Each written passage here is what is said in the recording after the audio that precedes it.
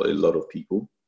And many a times, if we look at what is going on, we might be thinking, people might be worried, focusing on how would they survive due to the forecast of, the economic downturn, that there will be a recession and all that. And, and you look at the levels of death, and I can understand, and it can cause a lot of anxiety. Because if you look at it, not that they are not winners in whatever has happened, wherever there's chaos, there will always be winners and there will always be losers.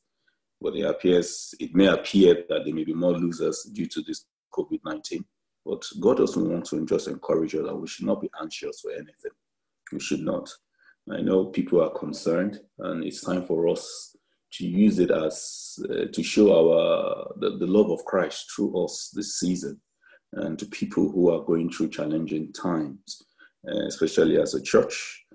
Because sometimes, I was just reflecting, like you can just imagine people who are out of work and people who are laid off, or people who are doing certain jobs. Like, I was just thinking of, when I go to the salon, the barbers, if they're not cutting hair, then how are they going to be making a living? And it's a time where people like illegal immigrant, not that I'm condoning it due to challenges. Imagine those people that are illegal on the land. How would they feed? They can't claim from the government. The government can't come to them. And, it's just a chaotic thing for some people. But it's a time for us to look out, to be our brother's keeper, and to check up on one another. And if we need help ourselves, nothing should stop you for reaching out to any member of the church, or reaching out to me and just saying you need help, because that is who we are. That is who we are, to share love. We are all in this together. All fingers are not equal. While it may be easy for some, it might be difficult for some. But as a church, let's watch out for one another. Not just the church itself, but our neighbors. Not just our neighbors as well, but people that we may know, or people that may contact us, and let's keep them in prayers as well. Because one thing I can say is what has happened this year, it's not a thing that just came out of the blue.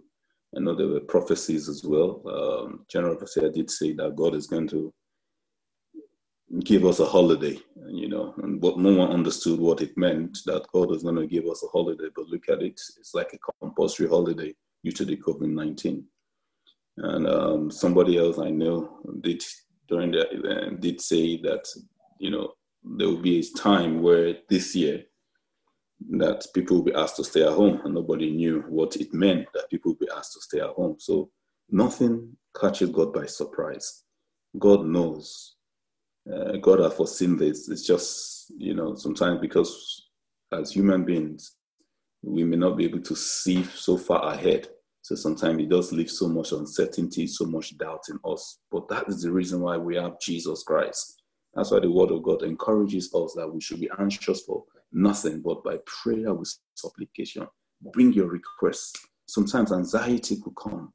But when this anxiety comes, is a time to go back to Jesus, take those things to Christ, that I'm concerned about this, I'm concerned about that. But I know with you all things are possible.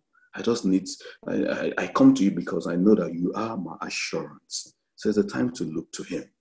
If I quickly read the word of God in the book of Luke, and I'll read from the Passion Translation, and Luke chapter 12 from verse 22. And Luke chapter 12 from verse 22, and I'll quickly read there. Luke 12, from verse 22 to about 32.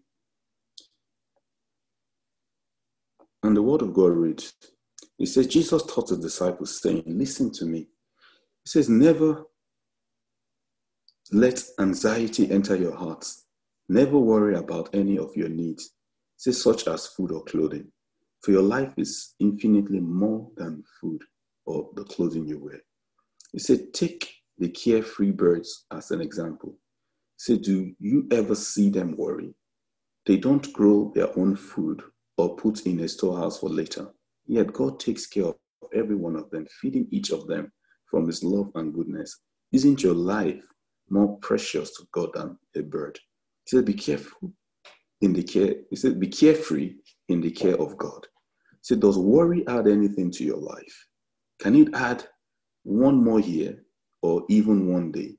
So if worrying adds nothing, but actually subtracts from your life, why would you worry about God's care of you? So think about the lilies. They grow and become beautiful, not because they work hard to strive to clothe themselves, yet not even Solomon wearing a kindling garment of splendor could be compared to a field of lilies. If God can clothe the fields and meadows with grass and flowers, can't he clothe you as well? He says, oh, struggling one with many doubts. I repeat it again. Don't let worry enter your life. Live above anxieties, cares about your personal needs. People everywhere seem to worry about making a living, but your Heavenly Father knows your every need and will take care of you. It says each and every day, he will supply your needs as you seek his kingdom passionately above all else. So don't ever be afraid, dearest friends. It says your loving Father joyously gives you his kingdom realm with all its promises. So that is the word of God there. That we should not be worried. Bring everything, because the Bible in Jeremiah 29 verse 11 says, it's thought towards you and I. He said that thought of peace and to give us a future, to give us a hope. And I just look at the season as a time of where our faith is being tried to see how solid we are in Christ. Because the word of God says, examine yourselves whether you are in the faith. So if you feel shaken, it's a time to draw closer to God. Because Daniel chapter 11 verse 32b, Daniel 11:32, it does encourage us that they that are strong, he said that they that know the Lord will be strong and will do great exploit. So it's a time to draw close to him. Psalm 91 says, 1,000 may fall on our side, 10,000 on our right side. He says it will not come near us. Also in the book of Job 22 verse 29, he says, when there is a casting down, he says, you will say, exaltation will come, and God will save the humble person. So church, brothers and sisters, there's no need to worry, but just to put our trust and keep holding on to him, not just for ourselves, but for others, because there are others that may be weak in faith. And it's fine for us to stand in the gap for those who might be weak, so that prayerfully they can be strong. They will be still, so that we can strengthen them in the place of prayer and encourage them with our words of mouth by the grace of God. So, but in all this, despite all this, when all this thing happens, it's easy to make one to lose the end goal. So when we look at the word, the end goal here, God is reminding us that despite all this, what is the end goal? The end goal is to make it to heaven. So let's not get distracted, because if we watch the news, what we see most time on the news is just to discourage people. As much as they're reporting the numbers of death, the numbers of cases, sometimes I don't really see much of a reporting the numbers of recovery, the numbers of healing, but it's just more of the negative side. So let's not focus on that, but let's focus on the positive side, because people are being healed every day. Cases, in a bigger market, in a much larger scale.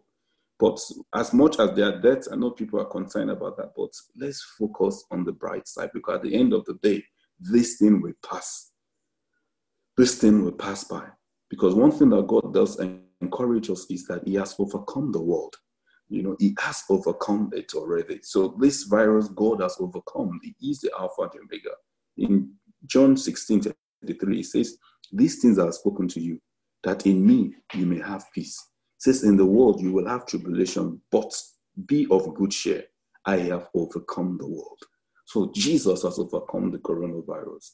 So let's not worry ourselves. But one thing that we should remember is never to lose sight of the end goal, which is the heavenly, to make it, which is to fulfill our destiny here on this earth. The word of God says in Hebrews 9:27, it says, as it is appointed for men to die once, but after this, the judgment. And as a round up here with Hebrews chapter 11 from verse 13 to 16, Hebrews 11:13 to 16, It says these heroes all died. I'm reading from the translation, the Passion Translation. It says these heroes all died, still clinging to their faith, not even receiving all that had been promised them. It says, but they saw beyond the horizon the fulfillment of their promises and gladly embraced it from afar. So they all lived with lives on earth as those who belong to another realm. So for clearly, those who live this way are longing for the appearing of a heavenly city. And if their hearts were still remembering what they left behind, they would have found an opportunity to go back. But they couldn't turn back, for their hearts were fixed on what was far greater, that is the heavenly realm. So because of this, God is not ashamed in any way to be called their God, for he has prepared a heavenly city for them. So whilst we're going through all this, then let's keep our eyes on the ground focus, which is heaven. Keep clean hands, a pure heart, seek his face, draw closer to him. By the grace of God, also encourage us as we just bow our head and just thank God and appreciate him for looking after us. In Jesus' precious name, amen.